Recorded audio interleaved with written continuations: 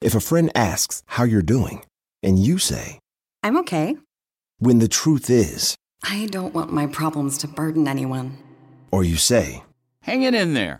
Because if I ask for help, they'll just think I'm weak. Then this is your sign to call, text, or chat 988 for free, confidential support. Anytime. You don't have to hide how you feel.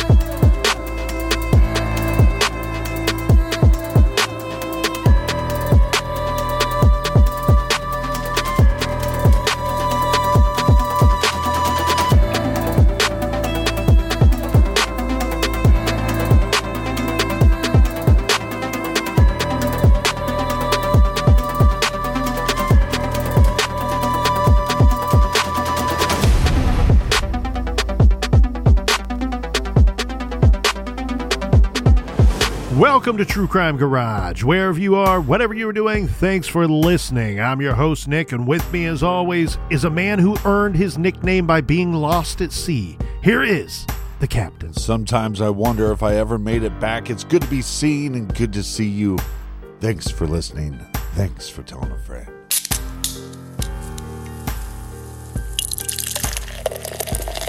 This week we are very thankful to be sipping on some Route 33 Pale Ale by the good hardworking folks over at Outer Belt Brewing in beautiful Fairfield, Ohio. Route 33 is a splendidly flavorful pale ale, pleasantly hopped with Columbus, Mosaic, and Cascade hops. Garage grade 3 3/4 bottle caps out of 5. And let's give some thanks and praise to our friends for helping us fill up the fridge this week.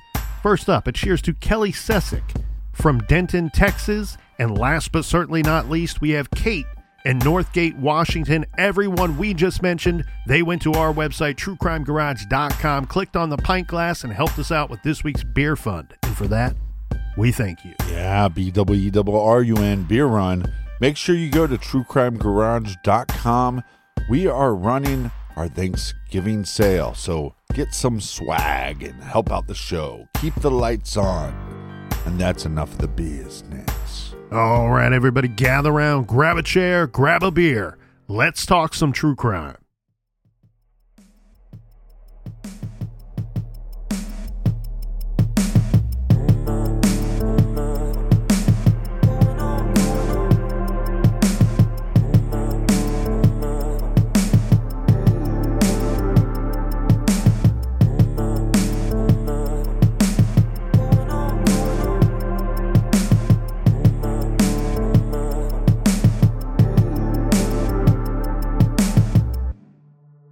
An abandoned barn in rural Ohio goes up in flames. Fire investigators dig through the rubble and smoking embers, only to find that the dilapidated outbuilding wasn't empty as suspected. First, one charred set of remains, and then a second is located. Two sets of human remains were unearthed from the ruins of this barn fire turned body recovery site.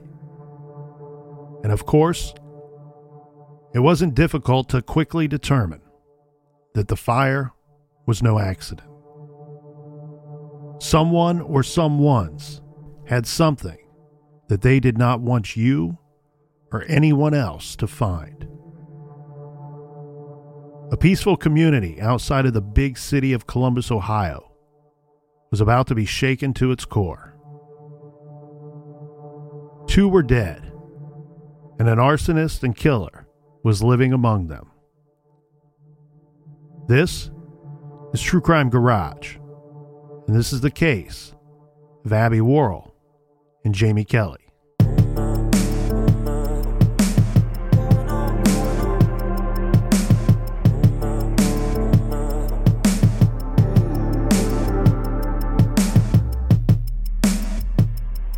September 25th, 1994, Karen Worrell called the Licking County, Ohio Sheriff's Office. She told the dispatcher that her daughter, Abby, was missing and so was her daughter's friend Jamie Kelly. Both girls, Abby Worrell and Jamie Kelly, were 16 years old. Deputies were sent out to talk to Karen at her home in Pataskala, Ohio. Karen reported the following. The night before, Abby and Jamie went to a party in the Beechwood Trails subdivision. The two teenagers returned to Karen's home, also located in Beechwood Trails. They returned by 1 a.m. Karen saw them at this time. Jamie was sleeping over, and Karen witnessed the two girls getting ready for bed. The next morning, Karen and the girls, they had plans. At 10 a.m., Karen got tired of waiting, so she went to Abby's room to wake the girls. She was quite surprised to see that they were not there. She found a window open in the room. She looked around and noticed that the clothes that the girls were wearing the night before were missing as well. She and the deputies surmised that Abby and Jamie likely went back out that night, leaving the house voluntarily. Jamie's mom and stepdad, Connie and Frank Swaney, called the sheriff's office later that same morning to report Jamie missing as well. So now we have two parents from two separate households calling to report 16-year-old daughters missing. Law enforcement would be told by Karen that her daughter ran away once before. At least once before, and it seems possible that the authorities may have been involved in one of those occasions.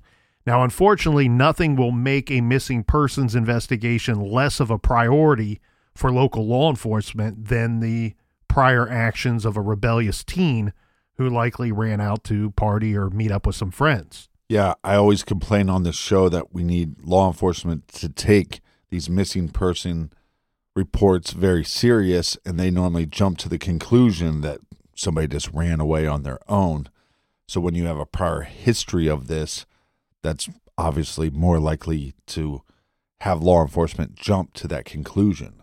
Per the Newark Advocate, sightings of the girls had placed them in several locations out of town. Now, we have the sheriff's office, the Licking County Sheriff's Office, Captain Ray Back. He said, quote, "We don't know what they were getting into between here and Columbus." So we're talking, this is about roughly, let's say, an hour drive from Columbus to this location. And he's simply saying, we got two teenagers out. We don't know where they are. We've had some sightings of them. We don't know what they're up to. But the girls didn't come home. So eventually an investigation was opened, and the sheriff's department personnel began talking to other teens that knew the girls, to see if they could get a bead on their whereabouts. This is late September. Now, we're going to fast forward to Sunday, October 2nd. This is about a week after the girls went missing. The Fairfield County Fire Department was called out to a barn fire. This was an abandoned barn off of Ohio Route 158, about 10 miles south of Pataskala. A newspaper carrier who was out on his pre-dawn route saw the blaze, calls it in. So the firefighters get to the barn. They're putting out the blaze.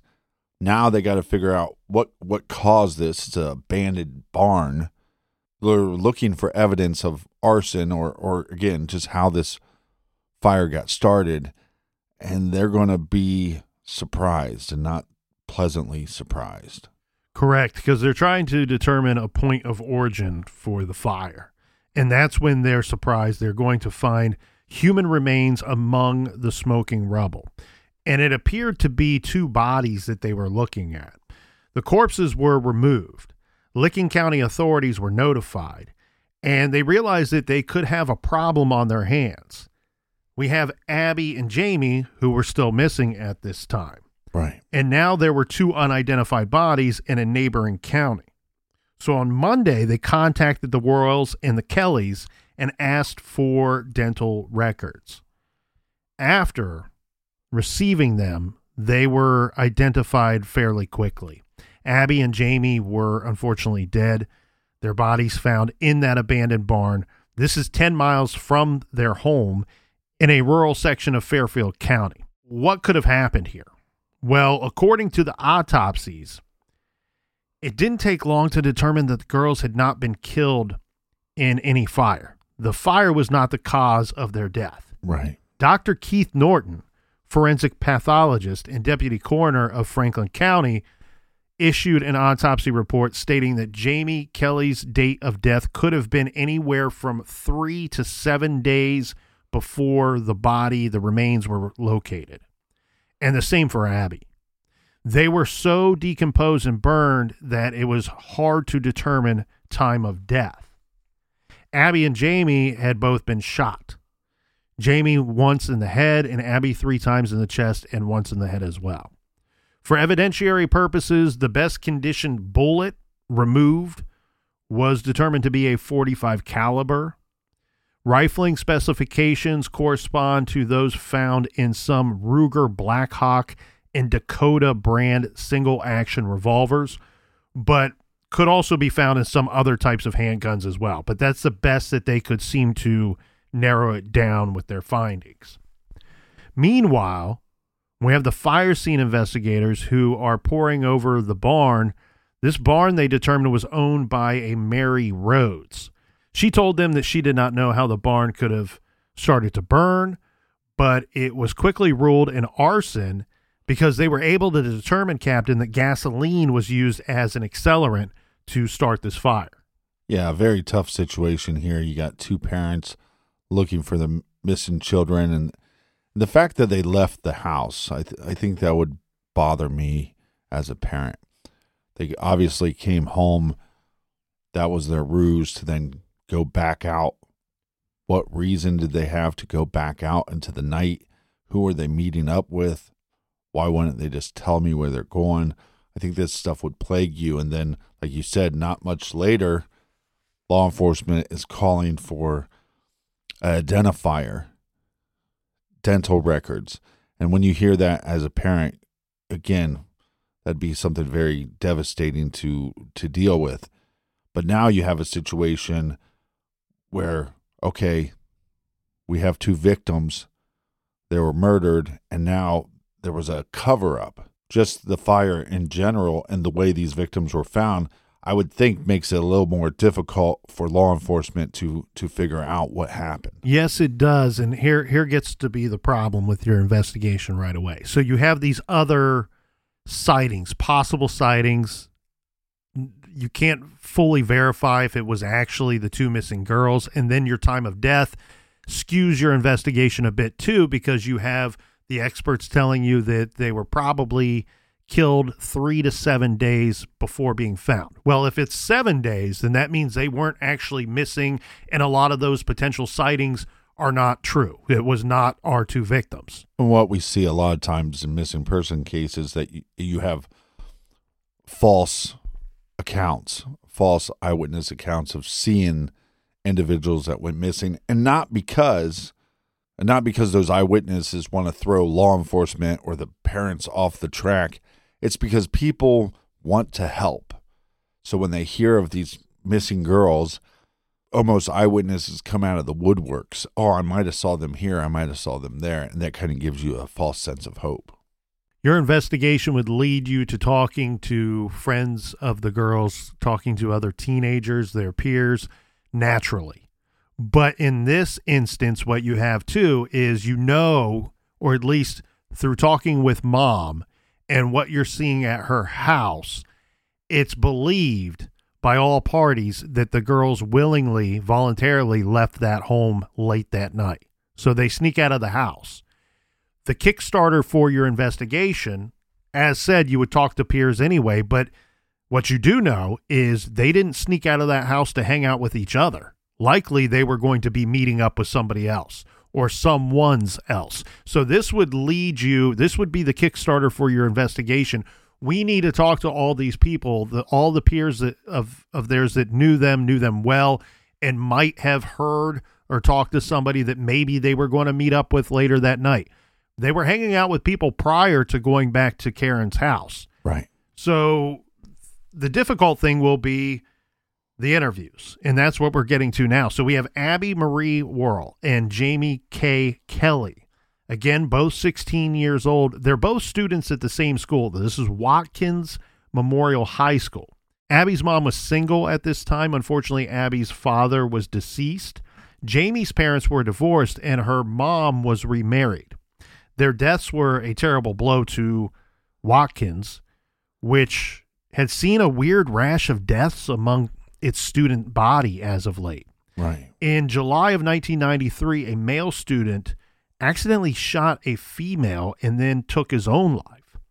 And while Abby and Jamie were still missing, they're missing for a little over a week, a female student had taken her life as well. So the total number of fatalities among the student body, 5 in just a 15-month time period. And if you're law enforcement, I think this would make it a little more complicated because, yes, we have the student body that we need to interview and figure things out, but we don't have one victim, so we don't have one inner circle. We have 2 victims, so we have 2 inner circles. That's correct. And meanwhile, we're trying to sort this out, and we have the school who is trying to address this weird situation with its student body and trying to cope and to help the student body, who many of these young people are sad and confused by all the tragedies that are going on around this time.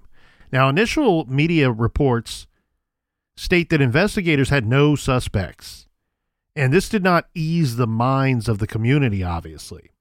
The deranged killer of 2 innocent teenage girls could be somebody, likely is somebody in their community. The other threat here is that it's very possible that it's somebody at the high school. Yeah, and it makes you wonder if there's 2 victims, are there 2 murderers? Yeah, you had one freshman girl, when interviewed by the local news, is saying, look, the killer could be roaming these halls, the halls of this school that we're all showing up to 5 days a week. Fairfield County Sheriff Gary DeMastri took charge of the investigation. He told the Columbus Dispatch, that's our major local newspaper here, he said, quote, "We don't have many homicides in Fairfield County, and when we do, we like to solve them and get the people in jail who are responsible for them," end quote. Not going to argue with that. DeMastri assigned all 9 of his detectives as well as some deputies to the case. So this is an all-hands-on-deck situation. And you have to applaud law enforcement for throwing all their resources at this case. Investigators with Fairfield County and Licking County Sheriff's Offices jointly set out interviewing family, friends, and classmates of the girls, trying to piece together what they could from the stories that they were told, mostly from youths. So this would be about 75 people total that they would interview. And they had a difficult task of trying to get teens to talk openly with them. This was before cell phones, and texting was not a thing, of course. So police did not have the ability to search social media or phone interactions to get to the bottom of things. It seems that investigators figured out very quickly that the murders had happened close to home.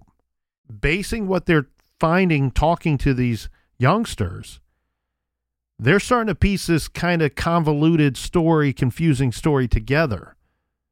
One of the first good tips that they get comes from an individual named Matt Young. He's 16 at the time. He told police that Abby had a feud going with an older girl. Her name was Sonia Hawkins. She's 19. Remember, our victims are 16. Sonia's longtime boyfriend was a guy named Robert Daniel. He's 16. He goes to Whitehall, so he goes to a different school. But the word around school was that Sonia hated Abby. A source told the Columbus Dispatch that Sonia had beat up Abby at one point, saying, quote, "Kids in school were afraid of Sonia. She was tough." But another kid told investigators that although Abby and Sonia had a beef in the past, that at some point they had made up. Another kid they talked to was Robert. He's known as Bobby Sheets. Several others had told them that Bobby used to date Abby.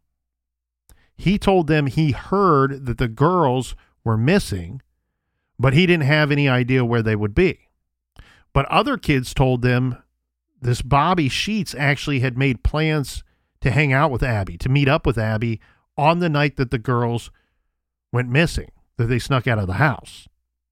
He was in a car waiting when they did sneak out and went back to his house. So that's the rumor that's going around town and around the school that police are getting tipped off to.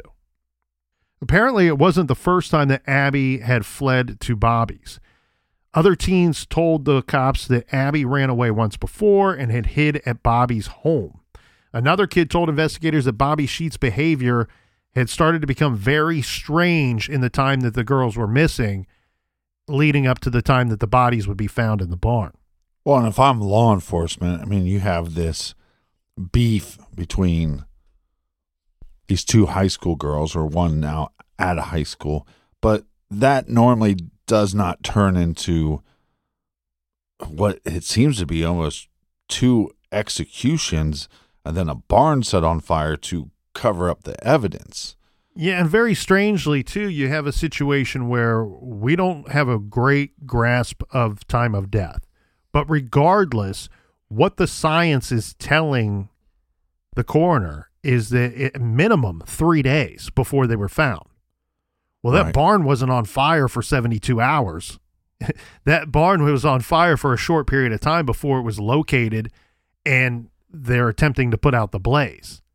So why the discrepancy in this time frame? Why isn't this timeline a little more direct? It almost seems like whatever took place or whoever's responsible for killing the girls then sat and waited to try to completely discard of the bodies and completely conceal them, maybe for good. So if I'm picking up what you're putting down, what you're saying is you think that the crime probably took place on that night that they left their house, but then maybe the bodies were placed into that barn, and then a couple days later, the barn set on fire?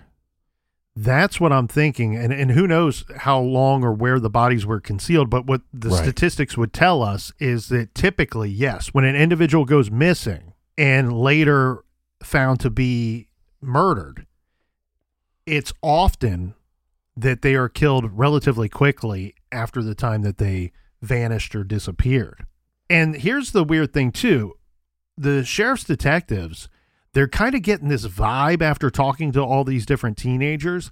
One, they're kind of clued into this beef that's going on or may have gone on and ended. Right. But now they're kind of getting this vibe that some of the kids don't want to talk, and they think that maybe some of the kids are either afraid because of rumors that they've heard or possibly have been threatened by someone. Yeah, but at least some individuals are talking. So even if it's just rumors, even if it's just hearsay, at least you're getting some names and some leads so you can go question them as law enforcement. We have one teenager. This is a 16-year-old boy. We won't name names here for obvious reasons.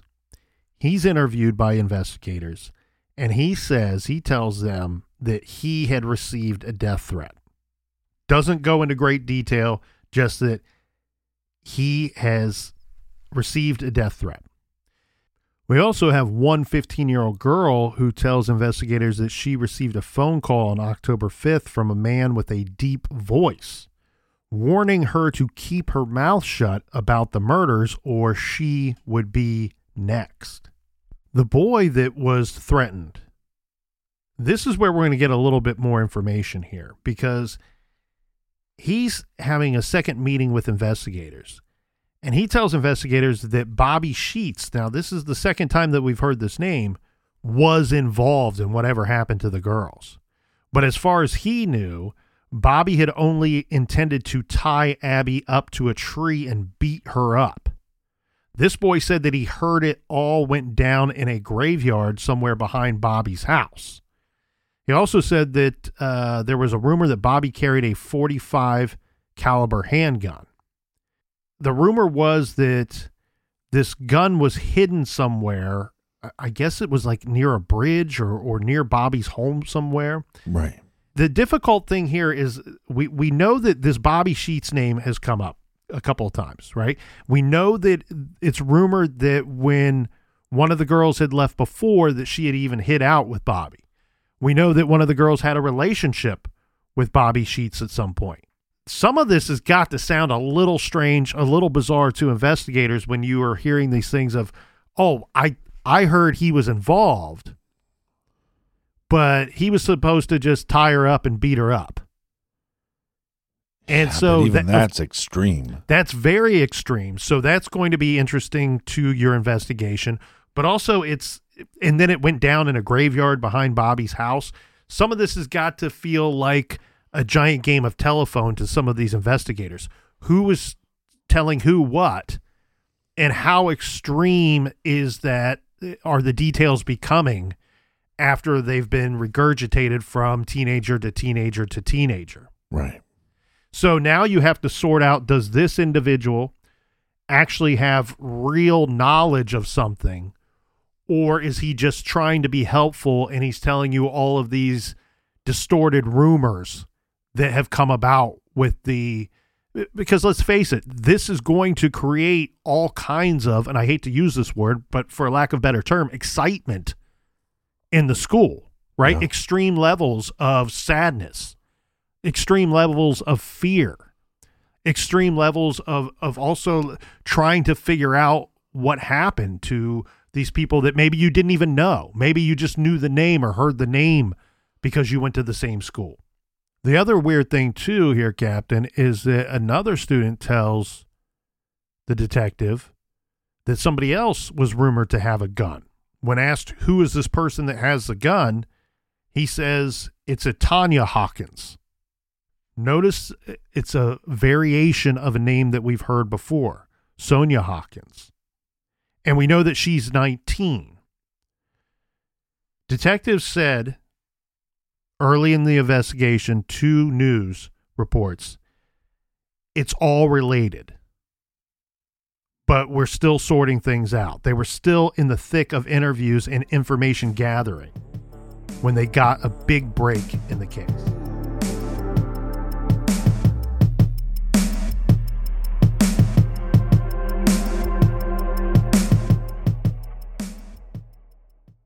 If a friend asks how you're doing, and you say, I'm okay. When the truth is, I don't want my problems to burden anyone. Or you say, hang it in there. Because if I ask for help, they'll just think I'm weak. Then this is your sign to call, text, or chat 988 for free, confidential support. Anytime. You don't have to hide how you feel.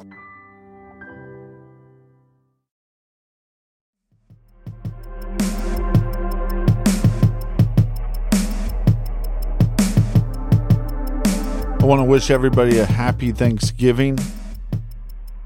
Cheers to everybody out there. Cheers to you, Colonel. I am thankful to have an intelligent, thoughtful, and respectful host and partner in this true crime crazy world. So cheers to you and cheers to all the beautiful listeners. Me as well, Captain. And cheers to everybody out there. Have a very safe week, especially for those traveling to see their loved ones. On October 9th, this is the big break that police were hoping for. We get a woman and her boyfriend come into the sheriff's office. They're reporting that some of their guns were missing. And one of them was a .45 caliber handgun. Remember, investigators believe that this was the kind of gun that may have been used in the double homicide. This couple, Laverta Carroll and her boyfriend, Dwayne Baker, they weren't exactly certain when some of their guns went missing. They did tell police, look, we believe it was sometime between August 15th and September 24th. Right. This is an interesting lead, though. They also tell investigators Laverta's daughter, Sonia, might know who took the guns, right? You got a teenage daughter. There's probably teenagers in and out of your house. It's reasonable to believe that maybe the daughter might have a clue who stole these guns. So now investigators are going to sit down with 19-year-old Sonia. She's a student at Watkins High School. So Having a little trouble graduating, it sounds like to me. According to records, under questioning, Sonia made statements that incriminated herself and actually 2 other teens in the girls' deaths. The 2 teens that she incriminated were Bobby Sheets, age 15, of Baltimore, Ohio. Remember, he's a student at Watkins. And Rob Daniels, 16, of Whitehall. He went to a different high school. He went to a high school in Whitehall, Ohio. So this is going to lead us to some searches because this is powerful information in their investigation. Having heard from some of the kids that it all went down, or the rumor was that it all went down at Bobby's, sheriff's deputies obtained search warrants for the Sheets residence, which is on Blacklick Road. They also obtained search warrants for the Sheets family's vehicles and an outbuilding. Now, they failed to find the gun, the murder weapon, which was the primary thing that they were looking for. But what we do get is Sheriff DeMastri saying to the media, quote, "During the search behind one of the walls in the outbuildings, we did find some articles of clothing that had stains that appeared to be blood. They also found newspapers with blood stains on them as well. After some testing and a little bit of time, they're able to determine that the blood that was found on these items matched Abby's blood." Yeah. So now we have a very big problem. We didn't find that murder weapon that we were looking for, but we found our victim's blood at a home, at a property where one of the individuals that we've been told by others may have been involved or may know what happened. This very quickly is going to lead to an arrest, but not just one arrest, Captain. 4 arrests were made. So the suspects that were arrested were Bobby Sheets, as we would suspect. Right. He's 15. Rob Daniels, who we've brought up, he's 16. Sonia Hawkins, 19. And Elsie Sheets. This one's very interesting. Who is Elsie Sheets? It's Bobby's mom. 54 years old. What? Remember, the other weird thing here too, Captain, is that we had at least one student who tells police there's somebody else that, there's a person that is rumored to have a gun is Tanya Hawkins. Well, we have a Sonia Hawkins who is a suspect that's arrested. So likely that kid was trying to give information, good information to law enforcement, and just got the name wrong. Right. So the charges for Rob and Bobby were actually delinquency counts of aggravated murder, theft of a handgun, and tampering with evidence. The charges for Elsie, Bobby's mom, and Sonia, 3 counts each of complicity to commit aggravated murder, tampering with evidence, abuse of a corpse, and arson. Sonia was also charged with theft of a firearm. According to Sheriff DeMastri, Abby and Jamie ended up meeting up with Bobby, Sonia, and Rob late that night after they snuck out and continued to party. This apparently is believed to be in a field behind Bobby Sheets' home on Blacklick Road. Well, this would make sense with the rumors that the murders took place behind his house and possibly in a cemetery. The girls were shot there on the same night that they climbed out the bedroom window. Both boys were involved in the shooting. Jamie and Abby were transported to a barn about 1.5 miles away, and the barn was later set on fire. This is the belief, this is the theory that the police are working with after making these arrests, after collecting a bunch of evidence. I wonder, after having this evidence, if they were able to go back and talk to neighbors and to find out if they heard any gunshots. So maybe not eyewitnesses, but possibly some ear witnesses of the night of the murder. There is some type of graveyard or cemetery that's not terribly far from Bobby's home either. So you can see how that kind of got all wrapped up in some statements that were given to detectives. Right. Sheriff DeMastri also made a statement that Elsie Sheets was being charged even though she did not witness the murders. According to the allegations against Elsie, Quote, when they returned from disposing of the bodies, she made a pizza for everyone at the home, end quote. Sheriff DeMastri said that the only motive they could come up with was some bad feelings between the teens. The allegations made by the sheriff were hard to believe, of course. Why would teens kill each other? Well, hopefully we're about to find out and get to the bottom of this story. Well, just so I'm clear, so when they come back, the murders take place, then they transfer the bodies to this barn. So now they have the bodies hidden. They go back to one of the kids' house, and the mother that's being charged, she makes a pizza for the kids. Correct. If the police theory, if the sheriff's theory is correct, then that's really the simple version of how this all played out. So then are they assuming that then she heard information about what happened that night and she just didn't come forward to law enforcement? Well, here's the best part. At this point in our timeline, you now have 4 people under arrest, 4 people charged with some serious charges, some of them, varying from one another. But now you have them in your custody, separated, and you're interviewing them individually to try to piece together exactly what happened, to make sure that the right people are getting charged with the right charges. No, it's a very smart tactic because you can prove that as far as the timeline, you can prove that the mother is involved, but there's no proof that she has information.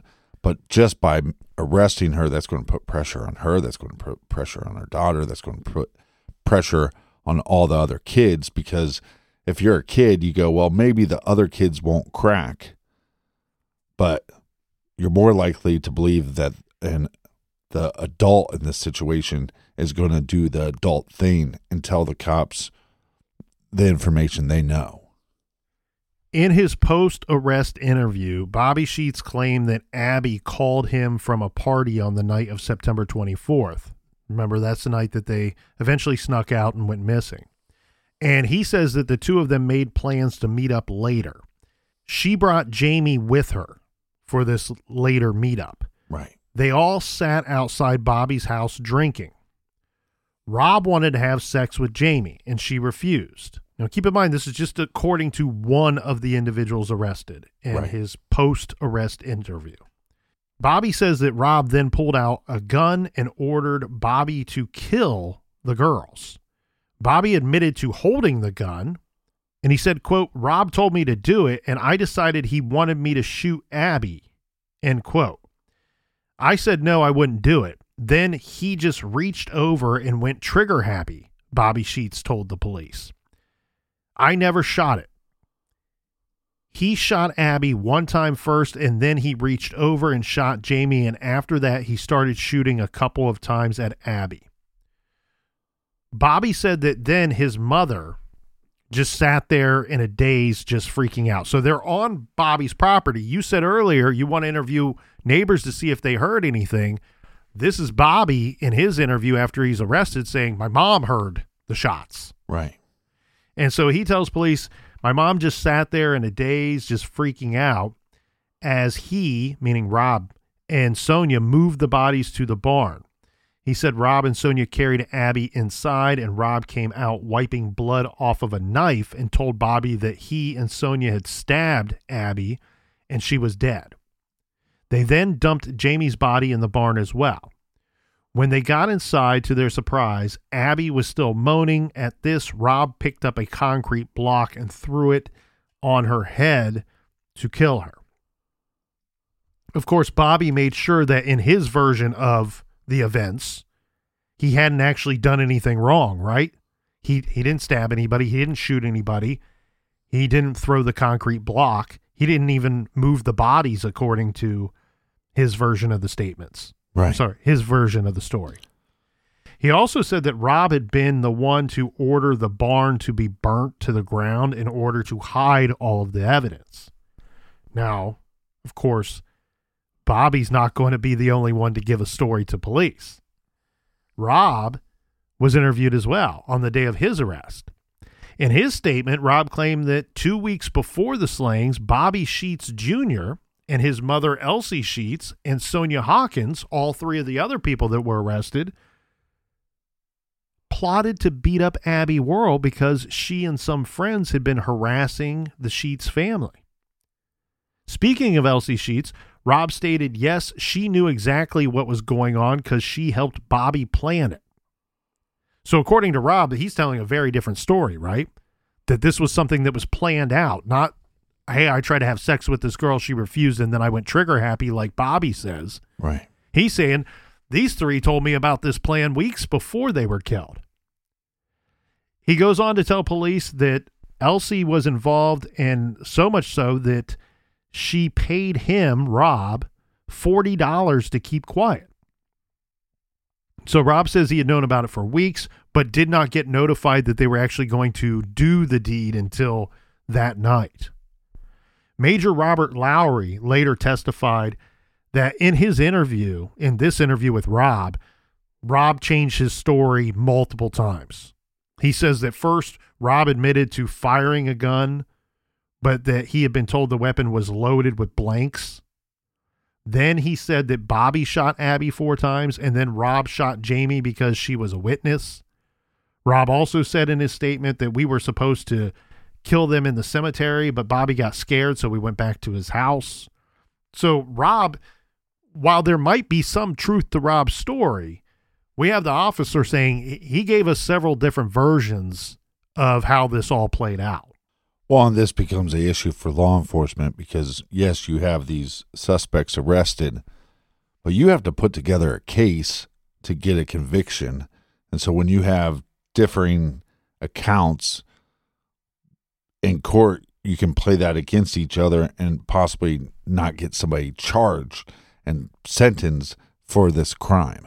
Yeah, you run that risk. I think the bigger risk that you have here, too, is if these trials are going to go to a jury, is not being able to lay out a clear-cut narrative backed with evidence and witness statements to confirm that narrative, that theory that you're laying out for the jury. Right. And if you get confused juries, then what it looks like to me by this point, Captain, given these statements, given some of the evidence that they have a pretty solid case against at least the 3 youngsters. The mother gets a little bit tricky here, but we still have 2 more post-arrest statements to get to. Right. But the risk, you're exactly right. The risk you run here is that maybe they don't get charged to the fullest, to the full extent of what their actual crimes were. So Sonia, in her interview, she admitted that she and Rob had stolen 3 guns from her mom and Dwayne's house. So Mom and Dwayne were right. You might want to ask our daughter. She might have an idea who stole these guns. Well, it turns out she admitted to stealing them with her boyfriend, Rob. Bobby was on the lookout during the theft of the guns, according to Sonia. Their plan was to sell the guns, she said, but instead, one of them was used to kill Abby and Jamie. Sonia initially had told authorities that Bobby shot Abby and Rob shot Jamie, but then later changed her story, and she said Rob killed both girls. Then she said that she didn't see the first shot fired as she was running to hide behind a tree, but then did see Rob fire the gun, shooting Jamie once and Abby 3 times. So this is really just a big mess for investigators, as we've discussed. The interviews and the statements, we got them.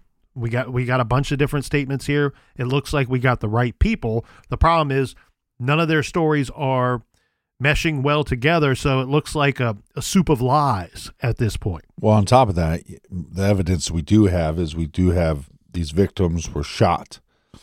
So when you have these suspects saying, well, we threw a concrete block or this individual stabbed them, some of that evidence is covered up by the fire. And so that makes it even a little more difficult to parcel out what is the truth and what is lies, because if you know that evidence, you have a clearer idea of what happened, and so whatever they tell you can't muddy up the actual facts. A lot of the upcoming information comes from the Columbus Dispatch, which did terrific coverage on this case, and of course we relied heavily on them for the research of this episode. But what you get here, Captain, now that you have these arrests, remember there were some threats made. There were some of the teenagers that were scared. And now some of that fear has gone away. Now that you've got people behind bars and charges that have been filed while the investigators still sort out the details of what exactly happened. So now we have others coming forward that were previously talked to that are giving further details and some rumors that they had heard. One of them was that Bobby had told a few people that he wanted Abby dead for several reasons. Apparently that there was some beef or some harassment between her and Bobby Sheets and his mother, Mrs. Sheets. Remember, there was talk of some kind of harassment going on. There's also a report that said that Abby was trying to collect $200 from Bobby Sheets because he had taken her class ring. And we know that they were in a relationship at some point prior to these events. Others were now telling detectives that Bobby said that Abby was pregnant with his kid and that at some point she had aborted his baby. Now, to be perfectly straight up here, we do not know whether this is true or not. This is just some of the information that was coming out. There was also information that came out that Elsie Sheets hated Abby because of that perceived harassment that we talked about, but she also believed that Abby had vandalized Bobby's car at some point. And we don't know what's discussed between mother and son, but if he seems to believe that Abby was pregnant and aborted the baby, well, it's likely she could be very upset about that situation as well. So it turns out what we end up hearing is that Rob, Bobby, Sonia, and Elsie had all discussed killing Abby. And other people were somewhat aware of pieces and parts of that information or those rumors. Right, which would make all this premeditated. So we know from the four arrested, their statements and now the statements of others, that we have the right four suspects. That doesn't seem to be in question. It just remained unclear how everything went down exactly. Now, the best that we can tell from sorting everything out is it seems likely that Bobby, Rob, and Sonia, Abby, and Jamie all walked back together to the Sheets residence from the graveyard. At some point, Bobby pulls out a gun and shot Abby. Then at some point, Rob grabs the gun and shot Jamie. This took place behind a garage on the Sheets property. Now, keep in mind that we are talking about a very large property, one, but also we're trying to sort this out from multiple different tales of who shot who. Sonia said that she didn't see the first shot that hit Abby, but she saw Rob shoot Jamie once and then shoot Abby 3 more times. Rob said that he shot Jamie, but Bobby shot Abby all 4 times. And Bobby said that Rob did all of the shooting. So we got a bunch of people pointing the fingers at one another. The Newark Advocate News summed it up the best, I believe. They said, quote, despite testimony regarding the statements of 3 people charged in the deaths of Jamie Kelly and Abby Worrell, it is still not clear who fired the shots, end quote. But if we're law enforcement, we have to take all these stories and try to piece something together that we think makes sense. And that you can back up some of it with the evidence. Now, keep in mind, remember that barn, it does not belong to the Sheets family. Right. And it's now believed that the girls were killed on the Sheets property. So at some point, the 3 teens transported the bodies. I'm basing this off of the vehicle that they had, a Pontiac Firebird, and the number of individuals involved here. And based off of some of the further details of their statements that we don't have time to get into all those details, but it sounds to me, Captain, like it's likely that they transported the bodies one at a time back to this barn area or to this abandoned barn area, discarded of the gun at some point in the process, and then afterward driving back to Bobby's house. Now, here's where things get more mind-blowing, and this is not something that's really in question here. This seems to be hardcore fact. So eventually the kids arrive back at the Sheets house, this around 4 a.m. At this point, they're all covered in blood, and they actually tell Bobby's mom what had happened. That in one of the statements, one of the perpetrators says, "It was done. We told Bobby's mom it was done." That backs up the prior statements that some of this was premeditated, if not all premeditated, and all discussed by all four people. Elsie does not freak out like Bobby said.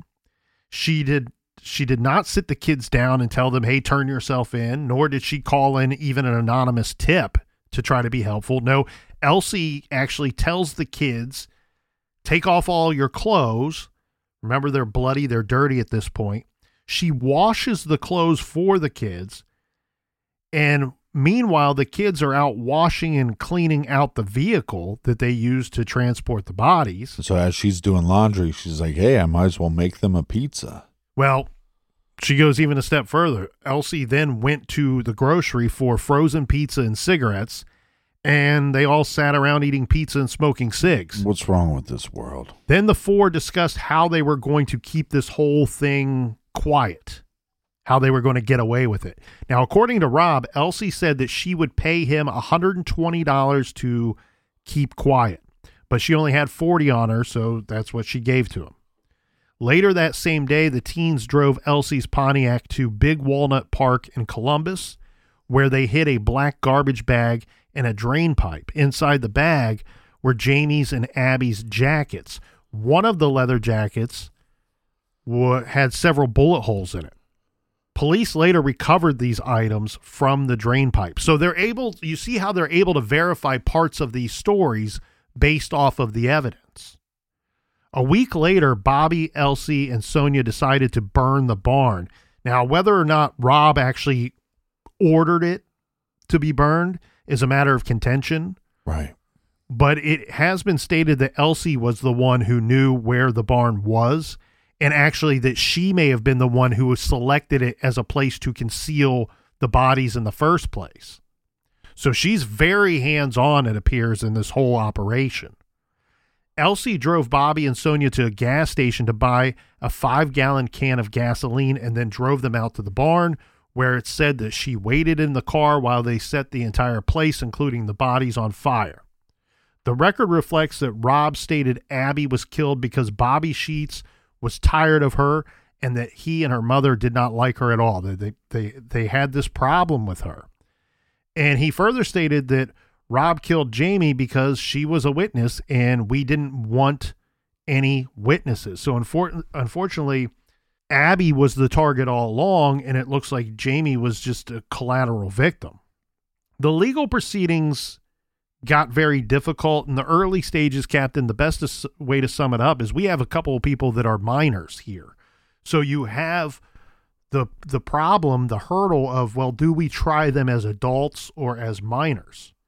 And just as we saw in our episodes, the Jordan Brown case in episodes 551 and 552, it's a similar situation. If these juveniles are convicted as juveniles, they'll only be held in prison or an institution till the age of 21. Yeah. But if they're tried as adults, they could face life in prison, which I think that's what they deserve. Well, some would say, or could make an argument, that these individuals deserve to be executed and lit on fire. Premeditated murder is a very serious charge.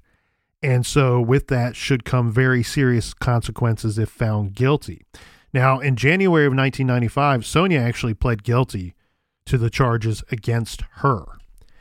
And she sat and cried and throughout the guilty plea. The judge sentenced Sonia to a concurrent 15 years to life for the 2 complicity to murder charges. The judge also sentenced her to 13 and a half years for the convictions on the lesser charges, plus a mandatory 3-year term because a gun was used in the slaying. So in total, her term is going to be 28 and a half years to life. Sonia will become eligible for parole in 22 years.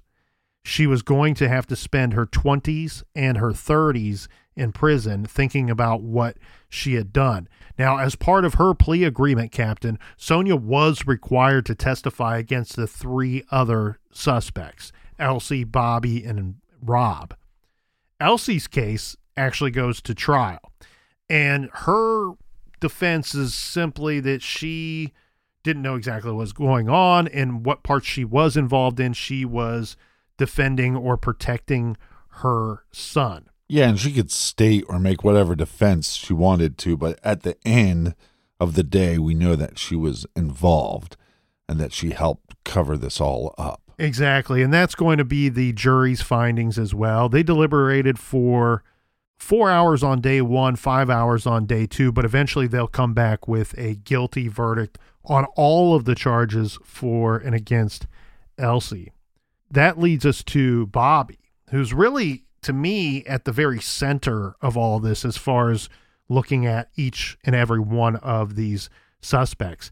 Eventually, this was quite the surprise move, because what he does is, to everyone's surprise, he pleads no contest to the charges of complicity to commit aggravated murder. And in fact, pleads no contest to all of the charges. So he's saying, look, he's admitting to the truth of the facts of the indictment without actually admitting any actual guilt. Normally, when you make a plea deal, you are stating that you are responsible for the crime. This deal, not so much. He doesn't have to admit responsibility. Exactly. He doesn't actually have to tell the court or confirm for the court that he actually shot anyone. And so it's a bit of a chicken shit way out, or maybe he's got hopes that he's going to get some kind of lesser sentence. Right. In the end, he's going to get convicted of and sentenced to very similar punishment as the other 2 perpetrators. In the end, Bobby will serve about 36 years in prison before he is eligible for parole. And if he is released at that time, he'll be in his 50s at that point. And then what we have here is Rob, who had admitted that he shot Jamie because she was a witness to the murder of Abby. It was decided that he's going to be tried as an adult as well, just like Bobby was. And he's 16 and a half at the time of the killings. Now, he tries to do the insanity plea. And so a psychological evaluation is court ordered. Yeah. Which eventually finds him to be competent to stand trial. They also determined that he was a piece of shit. Right. And then on May 25th, Judge Joseph T. Clark sentenced Rob to consecutive terms of life in prison. So what happens here, this is weird, Captain, because he tries the insanity plea. They confirm that he is competent to stand trial, and during this hearing and during this process, once it's ruled that he's competent, he then says, I want to plead no contest to the charges as well. So this gets a very similar sentence as Bobby did. So he will not be eligible for parole until he serves 36 years. But overall, I mean, this is just, it's pathetic. It's sad. And yes, you have these conflicts when you're a child entering adulthood, but they could have just let it go. These seem like very juvenile problems that turned into double homicide. Yeah. And now at each one of these trials or the court proceedings or the hearings, we have 4 different situations here with each of the accused who all end up convicted. We get the families who stand and they give very powerful statements, but I do want to read 2 of the statements, this both from Rob's sentencing. And we have Jamie's mom, Connie Swaney, who stood up in front of the court, in front of the judge, and says, Quote, Rob Daniel, you are the only person that night that took my daughter away from all of us who loved her. I gave her life, which you took away. In 2 or 3 seconds, you changed all of our lives, including your family. I'm sorry I can't ever forgive you for what you took away from us, for what you took away from Jamie, end quote. And then you had Karen Warren, who stood up. She gave very powerful statements at all of the sentencing hearings for each of these individuals. At this one, she says in her statement that she believed that it was wrong that Rob was allowed to plead no contest to the charges instead of admitting his guilt, saying, quote, he was a killer for hire. Remember, he actually says, Elsie said she'd go and pay me $120. She only had $40 on her and paid me that night, $40 to keep quiet. So Karen Warren says he was a killer for hire, paid in money and goods to murder my daughter, Abby. Then he summarily executed Jamie to silence a witness in an effort to avoid capture. He is a cold-blooded psychopathic killer who was not even charged with all of the crimes he committed, end quote. So, as you said, Captain, horrible situation, very sad situation. These seem like juvenile problems that did not need to escalate to this level at all. So here we sit all these years later with 2 dead teenage girls, 4 people convicted of murder, but really no real concrete answers as to exactly what happened, right? What is the truth about the identity of the shooter or shooters on that fateful night? Perhaps, as Sonia testified, both Bobby and Rob were the bad actors here. But Sonia at 19 was more than complicit. As someone who notoriously hated Abby, she seems like she might have been the driver of the plot. Right. And then there's Elsie Sheets, the one actual, air quotes, actual adult in the group who, rather than being a guiding force for good and a moral compass for these kids, was vengeful, vindictive, calculating, and conspiring. It seems possible that the whole murder plot was her brainchild, if she had a brain. Apple doesn't fall too far from the tree. But if she had not goaded and urged these youths to murder Abby, who's to say that they would have taken things this far? Elsie's maternal approval was surely a factor for these kids in the tragic, irrevocable decisions they made that night. Decisions that ruined countless lives in the time it took to pull a trigger.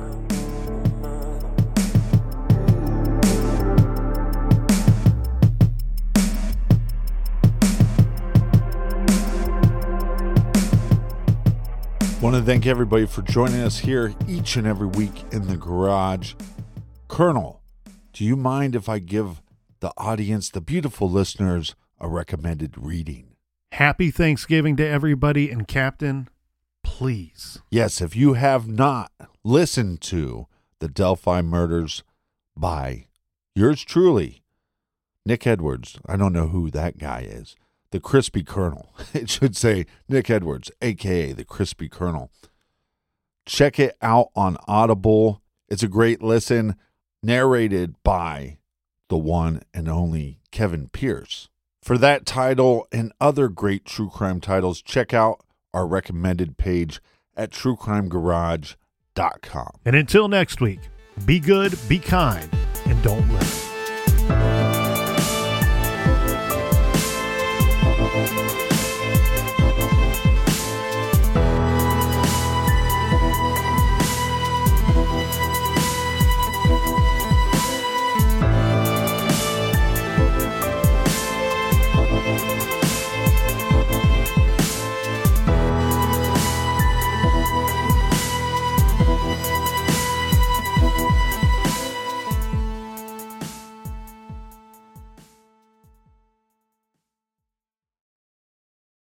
If a friend asks how you're doing, and you say, I'm okay. when the truth is, I don't want my problems to burden anyone. or you say, Hang it in there. because, If I ask for help, they'll just think I'm weak. then this is your sign to call, text, or chat 988 for free, confidential support, anytime. You don't have to hide how you feel.